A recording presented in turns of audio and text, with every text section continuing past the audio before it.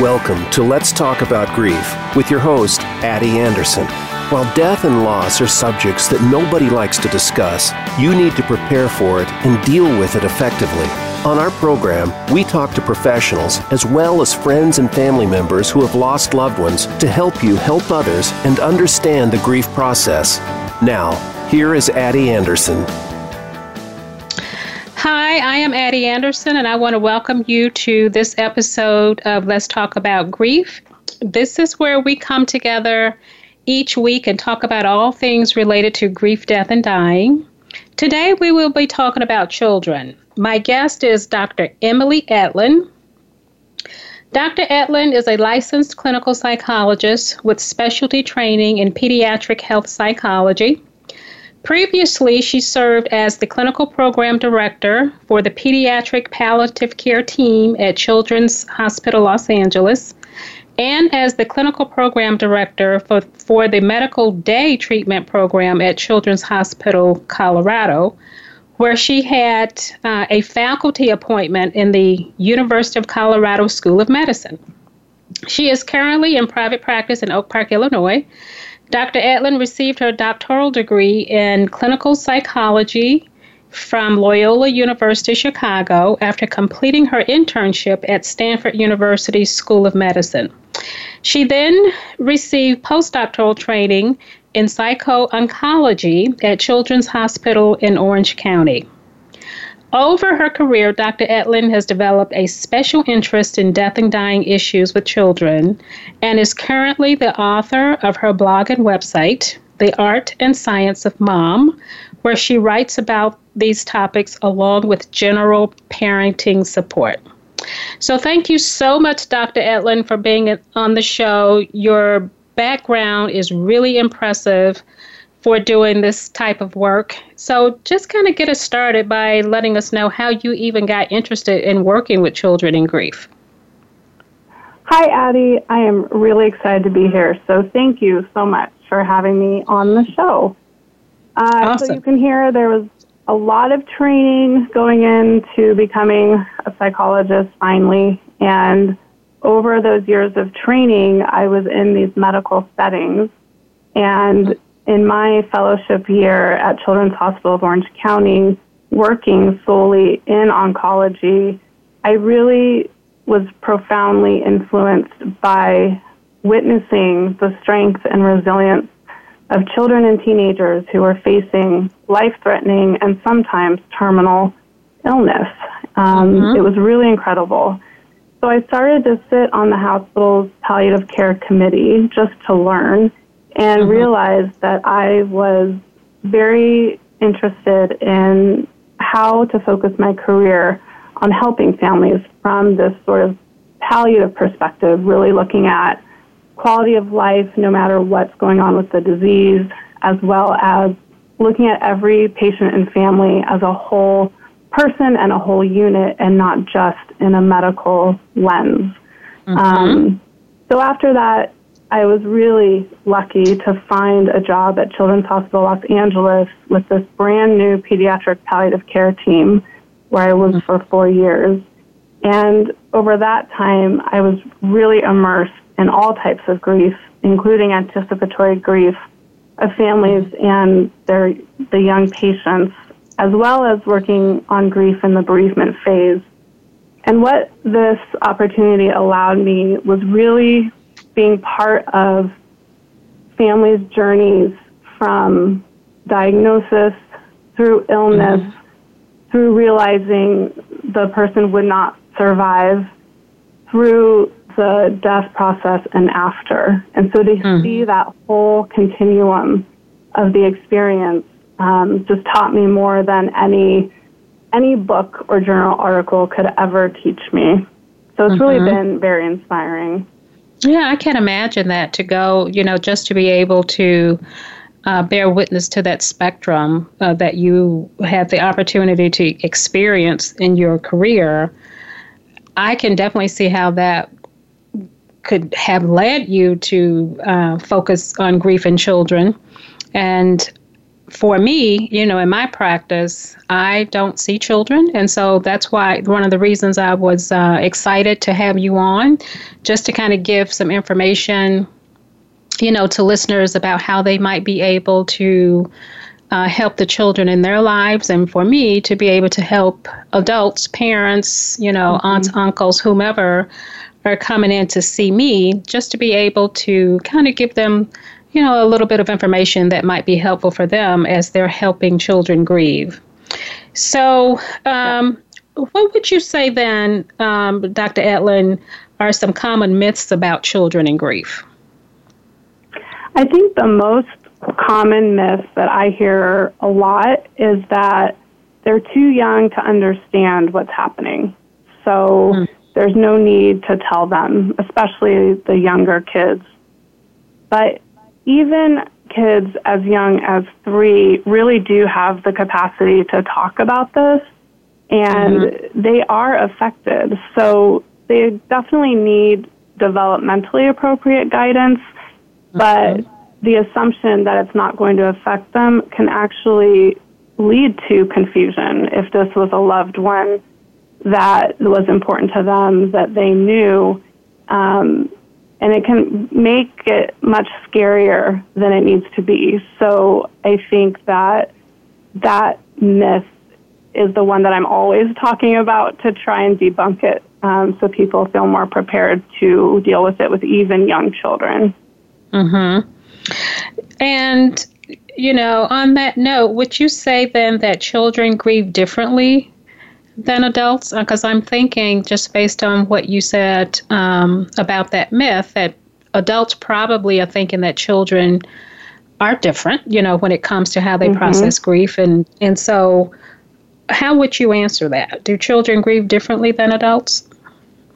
Yes, absolutely. And it makes sense because their brains are different and still developing and building capacities that are not yet adult. So this is why I talk about the importance of being developmentally appropriate with how to handle death with children. But what is most important, I think, to remember is that younger children, they do not think abstractly yet.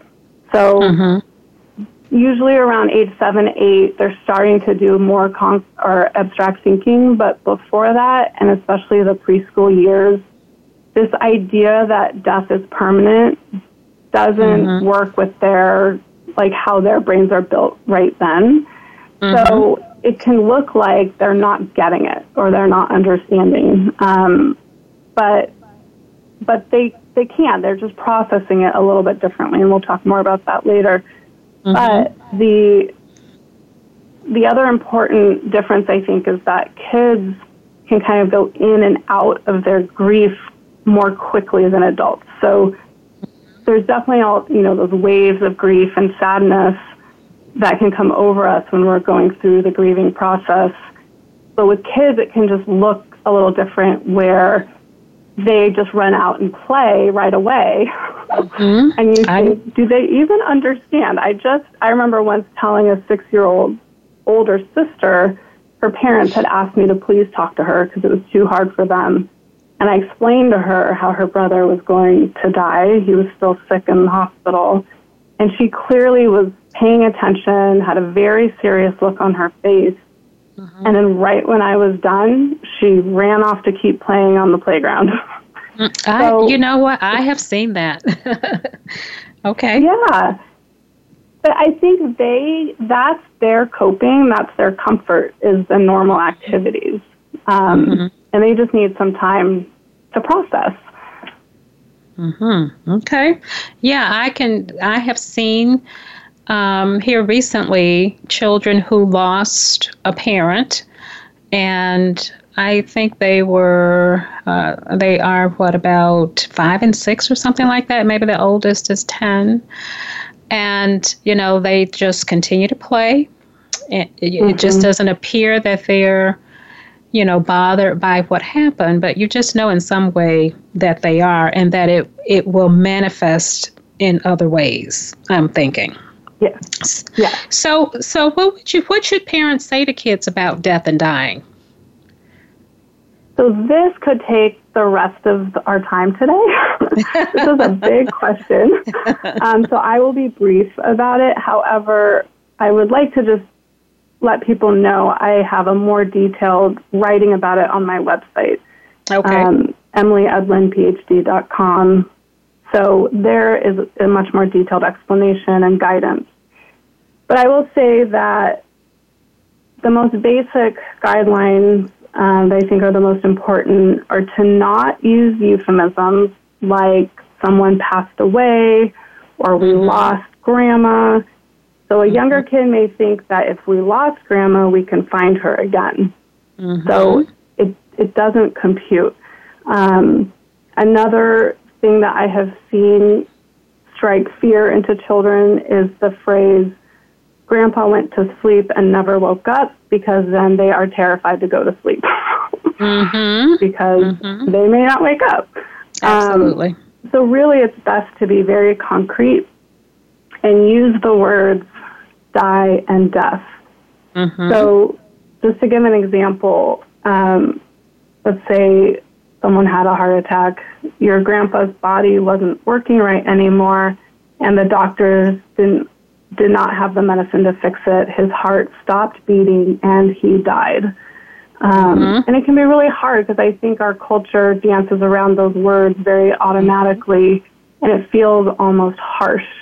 But with kids, they need that, younger kids especially need that concrete phrasing.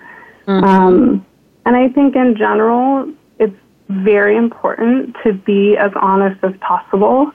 And after you kind of give the initial information about someone who's going to die or who has died, let them, the child, lead the way with their questions. So they will let you know what they're ready for by what they ask. So sometimes they need time to process the first batch, and then they'll come back with questions. But it may be too much to process if we just keep feeding them more information because we're trying to be supportive. And a really wonderful book that I use a lot and always recommend is called Lifetime, A Beautiful Way to Explain Death to Children. It's very simple, and it makes death a very natural part of life and not scary. Okay. You know, and as you were talking about that, I think what came up for me is that as adults, we talk to children in those vague terms because as a culture, you know, we've been socialized in that way. And I think it's also one of the ways that we try and protect children, like you said earlier, from the truth.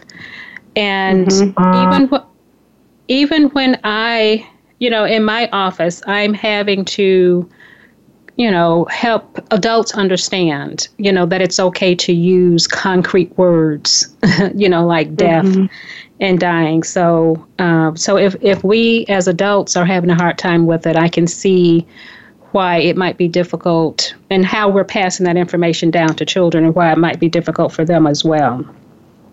Right. So, how should parents respond if a child asks if their mom or dad will die?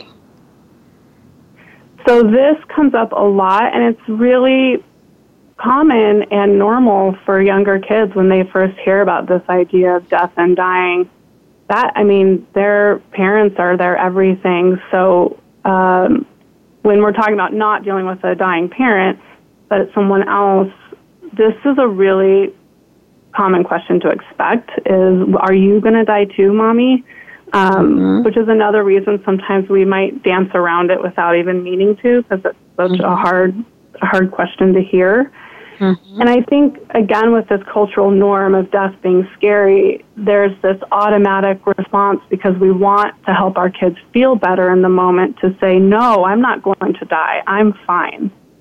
And I've heard parents say this, and they're healthy, and there's no indication that they will die anytime soon. But I really promote more of an honest answer, which would be most people die when they're very old and have lived a long life, and that will probably be true for Mommy and Daddy. But the reality is we can't make that promise. And the worst case scenario would be to say something like that and then have something terrible happen. And that whole trust that would be very complicated for the child. So I think, being encouraging, but balancing that with honesty. Mm-hmm. Yeah. So at least, you're not skating the question as you said, but you're letting them know that yes, mommy and daddy will die, can die or whatever, but it's not something that we're looking to happen anytime soon. And, right. There's no reason to be worried about it. Right. Mm-hmm. Okay. And do you but find it's hard? And I've had my own children ask me those questions. And of course, it's easier sitting in my professional psychologist chair to give the advice. And then when I'm with my own kids, I feel that emotion, even following my own advice. So, yeah, I know. But kids take that answer pretty well from what I've learned. So, okay. And do you find that boys and girls, grieve differently? In my experience, I think that any differences in expression of grief really maps onto general differences in expressing emotion for boys and girls. And I think it also relates to what is being modeled by the adults in their life. So, I see. Are the boys seeing the men in their lives crying and showing sadness? I think that's more important than do boys grieve differently. I think it's very complicated. I do think that girls may tend, from my experience, towards being more, feeling more of a burden to take Dr. care Ellen, of. will you hold that thought? We'll pick it up when we come back. We're about to go to our first break. So when we come back, you can talk to us give us your thoughts about how girls grieve. So I'm talking with clinical psychologist Dr. Emily Etlin. She is the author of her blog and website, The Art and Science of Mom. We'll be right back, and we will continue to speak with her.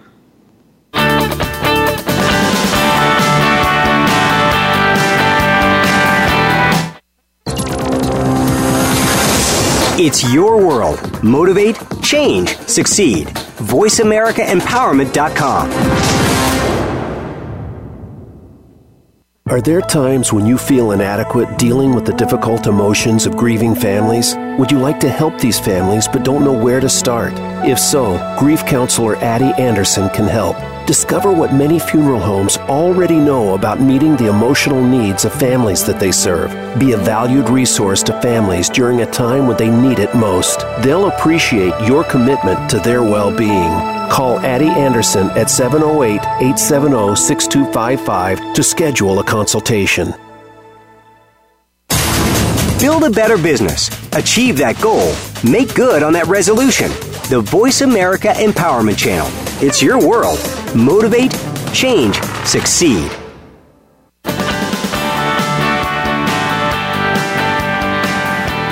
This is Let's Talk About Grief with Addie Anderson. If you want more information about our program, please feel free to visit therapyoakpark.net. That's therapyoakpark.net. Now, back to Let's Talk About Grief. Hi, I'm Addie Anderson, and I am talking today to Dr. Emily Etlin. And before we left for our first break, she was about to give us her thoughts on how girls might approach grief. She talked to us earlier about how boys, had some good ideas and thoughts about how boys might do it. Now, if you could just pick up right there, Dr. Etlin, and finish your thought about girls and grief. Sure. So I think that girls tend towards shouldering the burden of making sure everyone's okay and taking care of others emotionally, and also not wanting to become more of a burden by sharing their own grief. So they're more at risk of internalizing because they're trying to protect people around them. and are so in tune with their relationships and how everyone else is doing. And of course, these are generalizations and there are variations and individual differences, but it's something to look out for in terms of girls grieving. Mm-hmm. Okay. And so let's talk now about something that I think a lot of people, especially parents, think about when there is a death in the family. They might always wonder, should the child attend the funeral? And I would imagine you get this question a lot in your practice. So what are your thoughts on children attending funerals? So my recommendation most of the time is that children should go to funerals. And I also wrote a more detailed blog post about this with more information. But especially if it is a loved one who has died and someone who was important to them, I think it's really an important part of the whole grief process to be part of this ritual. Now, I see caveats and individual, differences around. Some kids have a higher than typical kind of death anxiety already, and this may be too emotionally overwhelming. And I definitely defer to parents being the expert on their kids. If they see a reason for their child that it would be more harmful than helpful. But in general, I do think that it's a really healthy part of the grief process to be part of it. And even if it's someone really important, is there a role they could play in the funeral? Could they pass out programs? Could they write something that they want to share? And the more that they're involved, the more they're getting out of it for their own grieving process. Mm-hmm. And so, and I would imagine also that it would be helpful if parents would explain prior to going, what the child might be able to expect, yes, especially when it comes to open casket. So I've heard, that is one thing that I've heard can be very scary and disturbing. And so preparing the child for what their choices will be at the funeral, and they don't have to go look. Having them feel some control over the experience as well, and giving them choices along the way about, what to do and what to take part in. And I think also preparing children, especially younger children, that there may be a lot of crying and people may be very, very sad, but, this is what happens, and because they love this person so much, so kind of preparing them for the emotion as well. Yeah, absolutely. And now with your practice, I know you, as we've already mentioned, you have a long history of working with children. And so as a psychologist, when someone comes to you, when, children are coming to you for services, like how do you help them get through the grief recovery process? Like, what are some of the things that you do? What is your approach to this? So I want to frame this response around grief, including death of a loved one, as well as other types of grief, since I work with kids with chronic medical illness who may be grieving changes in their lives because of their medical illness or having a parent with a medical illness. So I just want to frame my response within that. Okay. Because there's a lot of types of grief. I know. But I think the first thing I do is show these kids that I'm comfortable talking about either a death or whatever the source of their grief is. So I don't dance around it. I put it out there and name it from the beginning. And I also let them know that we will discuss it, but when and how they want to and what's comfortable for them. So in this context, it's important for them to feel a sense of control and let them feel like they can pace it for themselves. So as I talked before about how kids can sort of cycle in and out of grief, from grief to play, I do this in session because the intensity of the emotion can be really overwhelming. So I have other activities ready, or with older, like teenagers, we talk about other things that don't have to do with the heavy issues about why they're there. If we are talking about the death and the grief and they start to look overwhelmed, I do comment on this and kind of give them permission that we can talk about it more later, or we can keep going. And then they tell me what feels right to them. So I think what's really important is that they feel a sense of agency in the discussion. So I'm not making assumptions about what they can tolerate, and they're kind of leading the way, but I'm showing them that they don't have to worry about me or protect me like they often feel about their parents, and that we can dig into it when they're ready.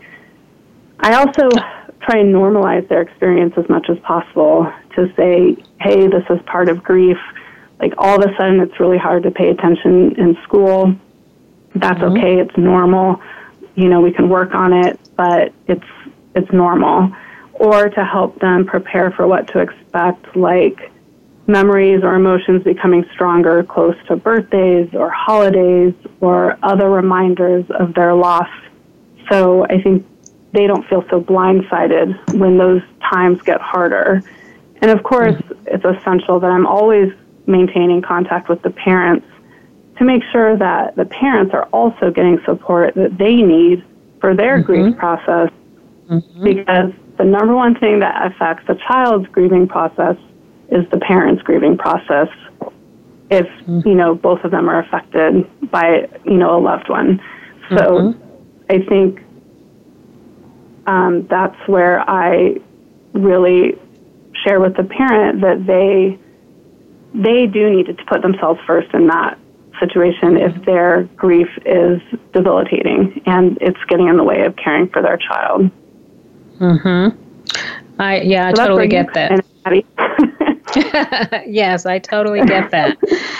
And, you know, like, how might a parent even know when they might want to seek professional help? Could it be, you know, like some of the behaviors that might start to exhibit when the child's in school, or some stuff happening at home? Because I would think that there is a period of time when, you know, things have changed. It's not normal, and so a child's behavior might change. But is that enough at that point to say, you know, that, you know, I need to get some professional help for my child?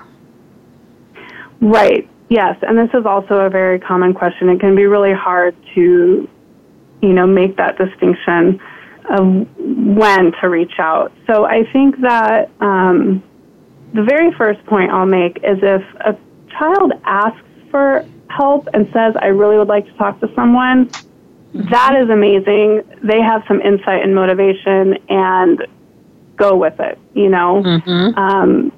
You may think they seem fine, but if they actually speak up and say, I want some help, then they're holding a lot in, and I think that's great that they even speak up. But in my experience, most kids are not asking for a therapist. I know. So other than that, I think that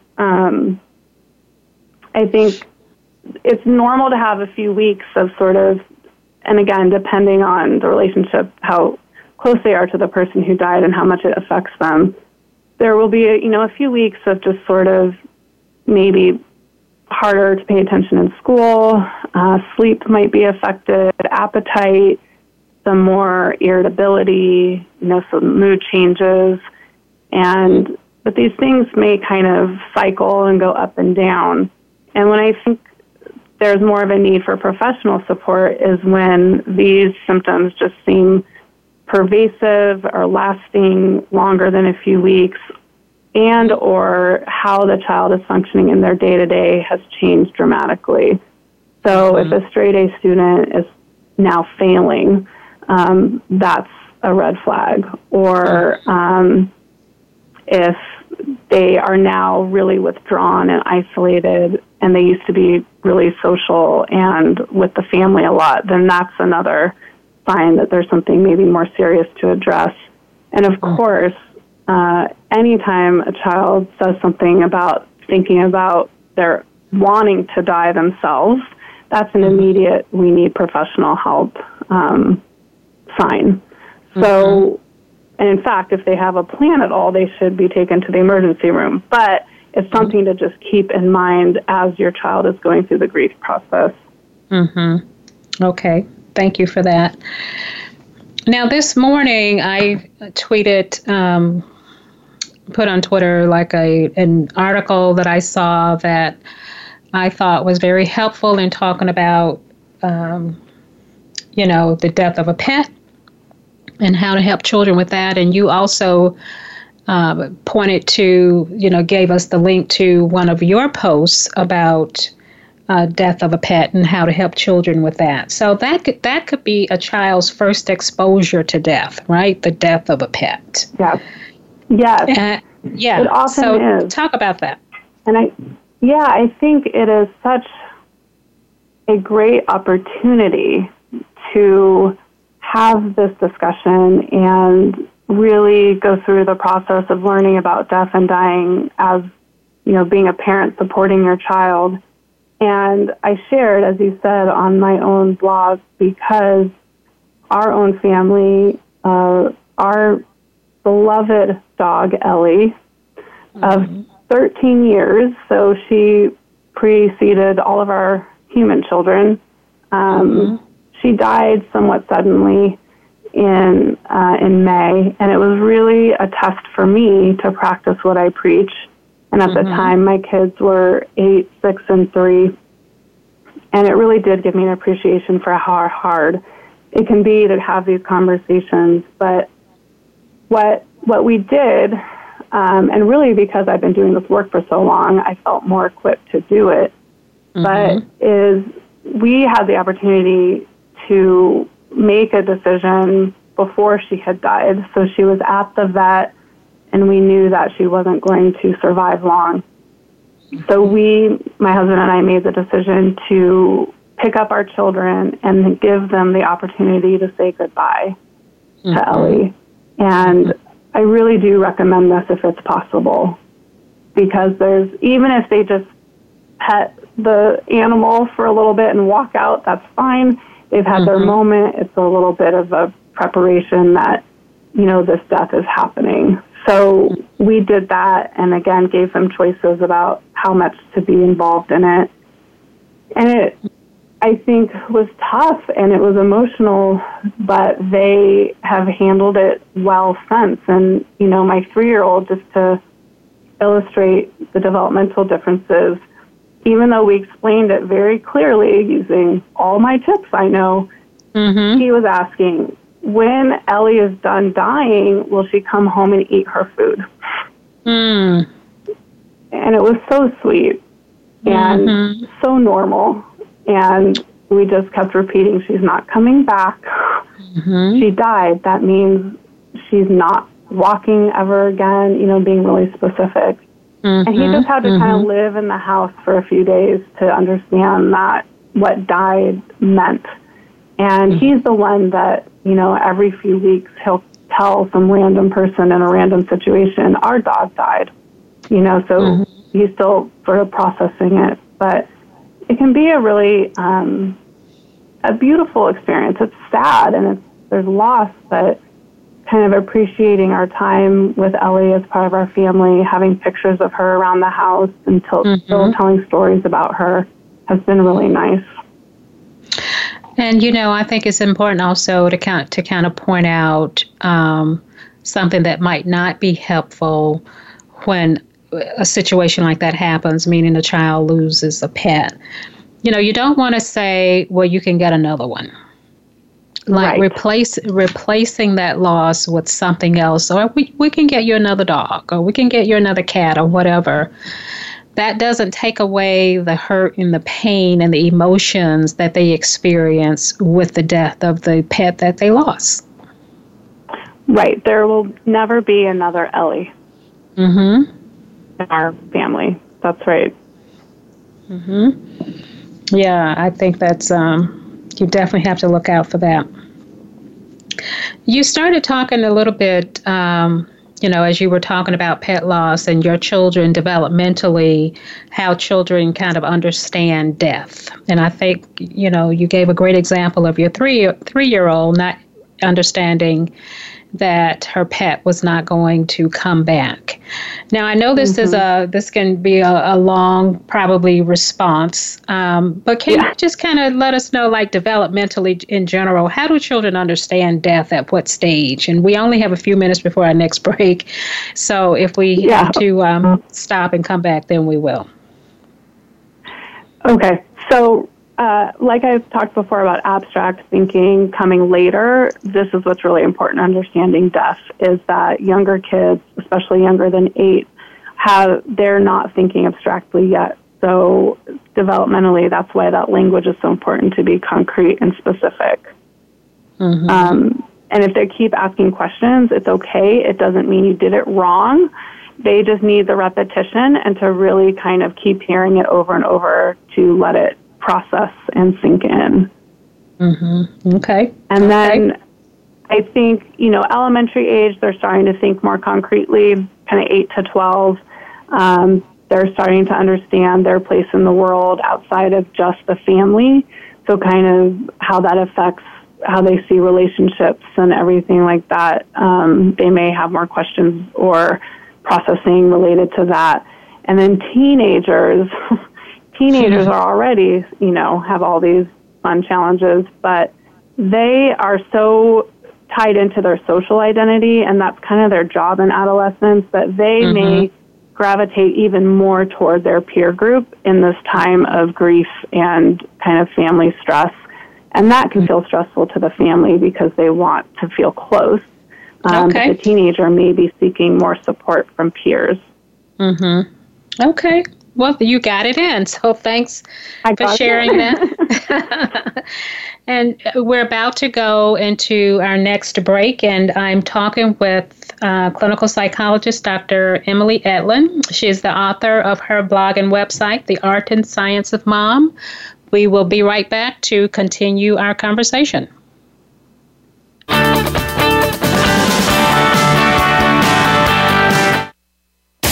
Find out what makes the most successful people tick. Keep listening to the Voice America Empowerment Channel, voiceamericaempowerment.com. Are there times when you feel inadequate dealing with the difficult emotions of grieving families? Would you like to help these families but don't know where to start? If so, grief counselor Addie Anderson can help. Discover what many funeral homes already know about meeting the emotional needs of families that they serve. Be a valued resource to families during a time when they need it most. They'll appreciate your commitment to their well-being. Call Addie Anderson at 708-870-6255 to schedule a consultation. Change your world. Change your life. VoiceAmericaEmpowerment.com.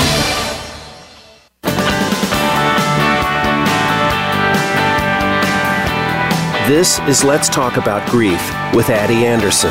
If you want more information about our program, please feel free to visit therapyoakpark.net. That's therapyoakpark.net. Now, back to Let's Talk About Grief.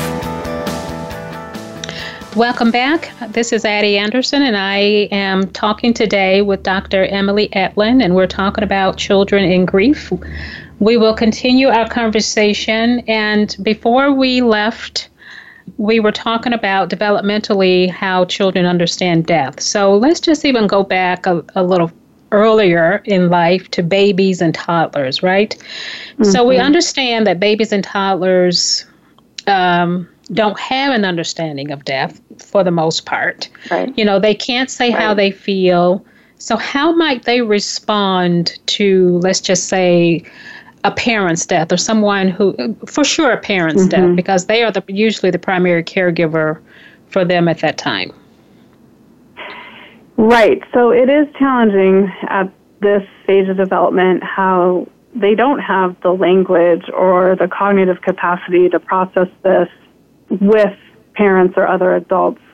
But the death of a close loved one, well, especially a parent, but even if it's someone that is a secondary caregiver that they've become accustomed to, like a grandparent, it really will affect them because they'll notice not having that for babies, like that scent of that person or the voice of that person. They will notice the absence and the loss.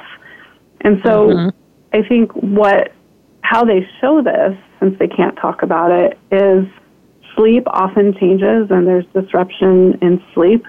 You'll see more irritability than usual, so maybe longer crying periods or more tantrums, and often maybe a decreased appetite or wanting only certain foods.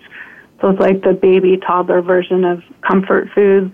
And sometimes lower activity levels. They're kind of aware that things are different and it's confusing, and they may not keep up their physical development and milestones just for a few weeks as they're reacclimating or readjusting.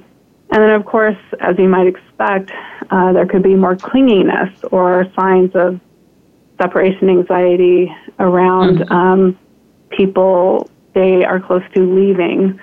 So those are things to look out for. And I will say that the death of a parent for a baby or toddler, that's going to have much far-reaching effects. And these changes won't necessarily resolve as quickly as for, let's say, a grandparent death, where after a few weeks they still have their primary caregivers and they'll sort of revert back to their more normal sleep and appetite and behavior. But the death of a parent is more of a trauma loss. So that normal may not happen, and it's more adjusting to a new normal. And what's really important in that situation is that whatever adults are doing the primary caregiving are as responsive as possible to the child's needs, just so the child can keep that consistency of being taken care of, as well as that emotional responsiveness to keep building trust through the loss. Yeah, and I would imagine like a lot of holding and hugging and, you know, the ways of reassuring them that they're safe, and you have to step that up a little bit, I'm thinking, at that time. Yeah, and they'll probably let you know they need it by acting out more. Yes. When I, in my work with adults, grieving, one of the things or questions I generally ask is about their spiritual beliefs and what they think about the afterlife, or what are their thoughts about what happens after someone dies, because I think that might play into, how they grieve. So what do you say to children if they were to ask, what happens after people die? So I, first of all, really support parents having that conversation initially and first. But I do see, especially nowadays, there are more and more people that aren't belonging to an organized religion, or maybe don't have a really solid faith system. So they don't have the answers, and they worry about how to answer that question. So I think, again, we come back to honesty and being able to say, nobody knows for sure what happens after people die, but many people believe, or you could say, I believe, that people go to heaven, or there's an afterlife, or whatever the belief is that you do feel strongly about. But I also say that it really is okay to say you don't know and not have an answer. It's okay if that's what's honest. And there's actually a really nice book that I've used called The Next Place. It has very beautiful art, and it sort of describes people who die as living on through love and beauty, and, seeing them in different parts of the earth and in life. So it's kind of a nice, religious, but sort of spiritual way to have something concrete with young kids of, if it fits your fits your belief system. Mm-hmm. And you know, if I had to pick out a theme of what I'm hearing you say, you know, within our conversation about working with children and grief, and that theme would be honesty. It's like just to be as truthful and honest as you know, to be able to kind of help them, you know, get through what they're going through.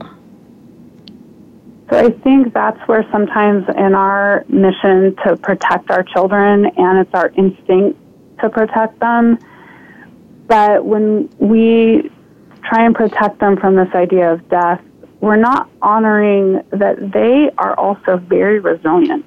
And this is part of life and living, is understanding death. And there are different cultures around the world that, you know, have less anxiety about it than our Western American culture does.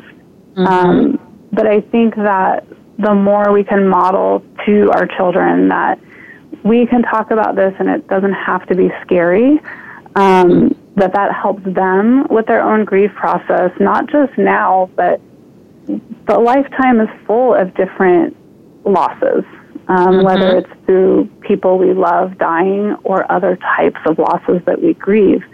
So it's really giving our kids a gift of equipping them to feel prepared, because we've helped them at the beginning when they need our support to be able to do it independently when they're older. Yeah, absolutely. And I think that might be a good place for us to even talk about other kinds of losses. You know, you just mentioned that death is not the only loss that could manifest these grief reactions. So what are other kinds of losses that, you know, we can expect that children would have to create that might lead to the grief reactions? So I think, you know, some clearly come to mind, like divorce, you know, and having a big change in the family, where there may not, everyone's still alive, but there's different living situations, and that's really challenging. And then I think even having a parent with a chronic medical illness or a life-threatening medical illness become diagnosed, there becomes a sort of before and after of our family. And we used to be able to do all these activities, and now mom has to be in bed a lot, or dad's in a lot of pain, or something has changed that really affects the family's everyday living. So, I mean, these are significant losses that maybe don't strike us, you know, as grief in the same way because there's not a specific death. But these big changes, or if a child themselves is either diagnosed or has an injury. I've worked with kids and teenagers with spinal cord injuries and adjusting to life, you know, with paralyzed limbs. That's a huge grief process. Absolutely. Grieving, functioning before and functioning now in a new normal. So I think it's when you really start to think about it, you realize how grief is really everywhere and a thread in life, and a very natural part of life. I think even transitions to college, there can be a grieving process of growing up and leaving the family unit, and it can cause higher anxiety.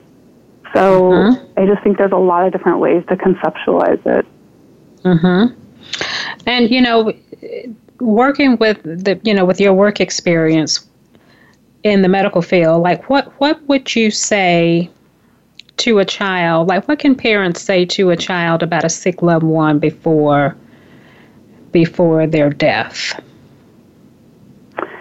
So I also think this is really important, and I often see parents definitely wanting to protect their children, because I think there's this sort of human response to hold out hope that the death isn't really going to happen until the very last breath. But again, if there's an opportunity of a loved one being really sick and in hospice, for example, Being able to talk to your child about it, explain what's happening very concretely for the younger children again, but explain what's happening and giving them a choice, if it's possible, logistically, to say goodbye to this person or to make them a picture or write them a letter or do something that helps them feel connected to that person. It can be really a healing part of the overall grief journey, to have that sort of, that goodbye, that opportunity. And I think, the end of life phase can be very strange and up and down, and we don't know, we can never say exactly how many days someone has left to live.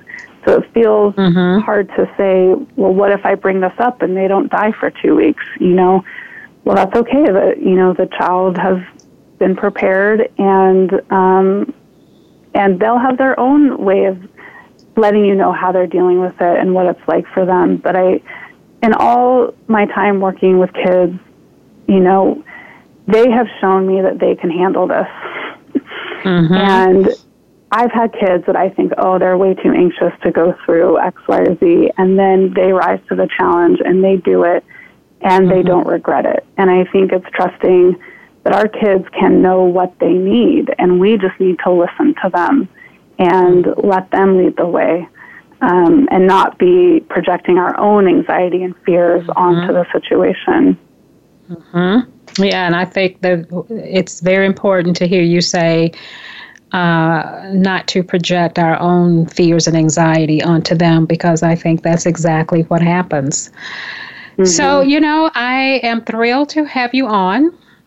It has been a pleasure to have you talk about children and grief. Is there something you'd like to close with, as we're about to end the show? I would just say that our children are strong and resilient and amazing and can handle much more than we realize. And to give them the dignity and agency to go through the process of managing death and grief is actually a gift we can give them as parents. So I think reframing that helps us feel more empowered and confident, hopefully, about doing this with our children. Absolutely. And so how can people find you? How can they follow you on social media? So I am on Facebook, The Art and Science of Mom, and then Twitter at Dr. Emily Edlin, Instagram at Dr. Emily Edlin, and my website is emilyedlinphd.com. Awesome. Thank you again. It has been a real pleasure for me to speak with you, and I just know listeners will just get loads of information and ideas on things they can do to help their children through grief. And I want to thank everybody else for listening. Really you're welcome. You're welcome. I want to thank the listeners. Thank you so much for listening. If you have a show idea or would like to be a guest, please email me at letstalkgrief@gmail.com, or feel free to call me at 708-870-6255. My website address is therapyoakpark.net. Please follow me on Twitter at Begin with Addie, and like my Facebook page at Begin Within Counseling Services. Thanks again for listening, and have a wonderful week.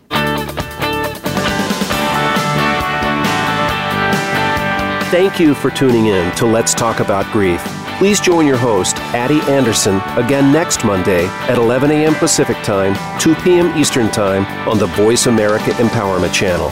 Until we speak again, be there for a loved one who might need you this week.